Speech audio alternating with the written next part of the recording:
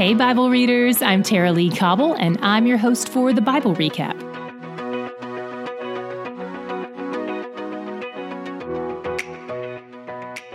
Today we read two chapters. The first focused on the northern kingdom of Israel, and the second focused on the southern kingdom of Judah. Let's go up north first. When we open with 1 Kings 16 today, Baasha is still king in Israel, but a prophet named Jehu shows up to speak a word against him. Jehu's dad is the prophet Hanani, the same prophet we met yesterday, who called out Asa for his sin and then got thrown into prison. Things go considerably better for Jehu in his confrontation. He prophesies that Baasha's people will be wiped out, and they are, starting with Baasha himself. Next.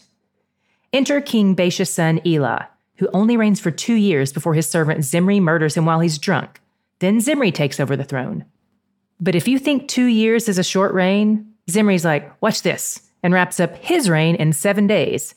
I've had leftovers last longer. He does accomplish something important, though. He fulfills Jehu's prophecy against the house of Baasha by wiping them all out.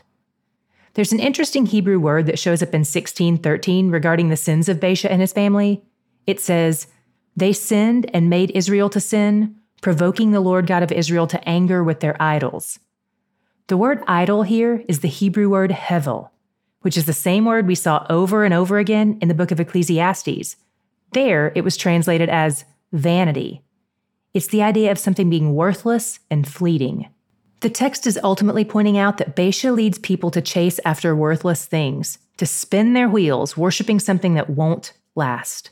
That is terrible leadership.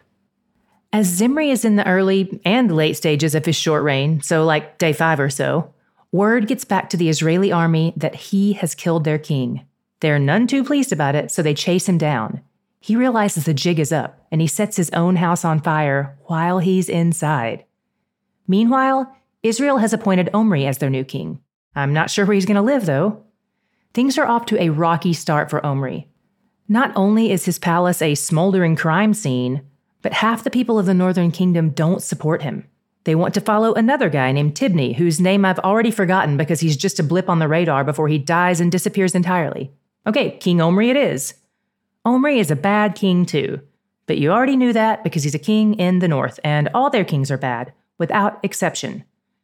Fun fact about Omri, archaeologists have found a 9th century BC obelisk with his name engraved on it, so his reign is actually recorded outside of scripture as well, which means he was probably a fairly wealthy, successful king, even though he didn't follow God's laws.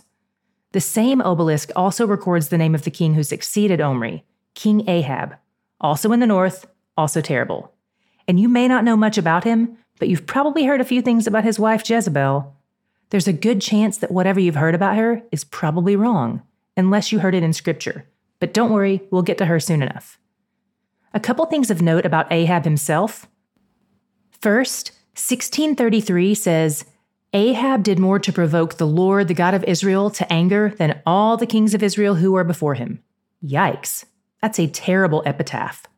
Second, during his reign, one of his guys started rebuilding Jericho, the first city the Israelites conquered when they entered the Promised Land. And you may recall that Joshua pronounced a curse on anyone who rebuilt it. That curse is recorded in Joshua 6:26, and it says, "Cursed before the Lord be the man who rises up and rebuilds this city Jericho. At the cost of his firstborn shall he lay its foundation, and at the cost of his youngest son shall he set up its gates." And that's exactly what happens to the man who rebuilds it. The text seems to indicate that his oldest and youngest sons die as a result of his endeavor. Now let's move down south and see what's happening in Judah. Jehoshaphat takes over for his dad Asa after he dies from the foot disease. God was with Jehoshaphat because his reign was similar to David's. He sought God and kept his laws. And 17:4 points out that the southern kingdom of Judah as a whole is honoring God while the northern kingdom of Israel is not. This will continue to be a theme. During the entirety of the divided kingdom, the only righteous kings are in the southern kingdom of Judah. Jehoshaphat tears down the high places, and he even sends officials and priests all throughout the land of Judah teaching people God's truths wherever they went, like seminary takeout. And another astonishing feature of his reign is the way his enemies are turned into allies. Because guess who shows up on their doorstep with an apple pie and a bunch of silver? The Philistines, aka Goliath's people. aka the people who stole the Ark of the Covenant, aka the arch enemies of the Israelites. Wow. Even his enemies are impacted by the way he rules with dignity and honor. Judah loves King Jehoshaphat. They bring him lots of gifts too. And it's easy to see why he's so beloved and respected as their king. 17:6 says, his heart was courageous in the ways of the Lord. Now that is a great epitaph. But he's not dead yet, so there's still time for him to make some less than wise decisions. Stay tuned. What was your God shot today? Mine was in the southern kingdom during Jehoshaphat's reign. 17:10 says, the fear of the Lord fell upon all the kingdoms of the lands that were around Judah, and they made no war against Jehoshaphat. The fear of the Lord always catches my eye, so I dug into this a little bit. Was God turning the hearts of these enemy nations toward himself? As it turns out, no. The Hebrew word for fear that's used here is different than the word often used to describe the good fear of the Lord. This word means dread. Bummer. So as it turns out, what was happening here was that the nations around Judah saw that God's hand was with him, and they were afraid of them and of God, in the way that drives you away from something.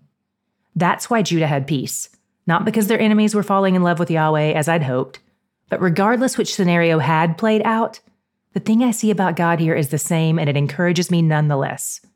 He's sovereign over the hearts of our enemies. This is encouraging to me because whether he turns those hearts toward himself or just away from me, it's the good and right thing, and it serves his purposes.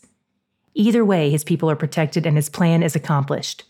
He's a bigger God than I realize sometimes, accomplishing far more than meets the eye, because he does a lot of his work at a heart level. He's sovereign over hearts, and he's where the joy is. Do you love the Bible Recap Podcast and want others to know they can love it too? You can amplify your voice by leaving us a rating or review on your podcast app of choice, or on Apple Podcast if your app doesn't have a review feature. Even a 5-star rating only takes 1 second, and if you want to leave a review, it just takes a little longer, but it will help others know this is worth a listen. So if you get your voice out there, it'll help us get our voice out there, which will help us get God's voice out there. We want people in His Word. If you're a mom, you know it's not an easy job. Fortunately, the mothers in the Bible are full of practical wisdom and encouragement to help you. Wayne Nation has a new study called Mom to Mom, which helps us glean some biblical wisdom from the mothers in Scripture.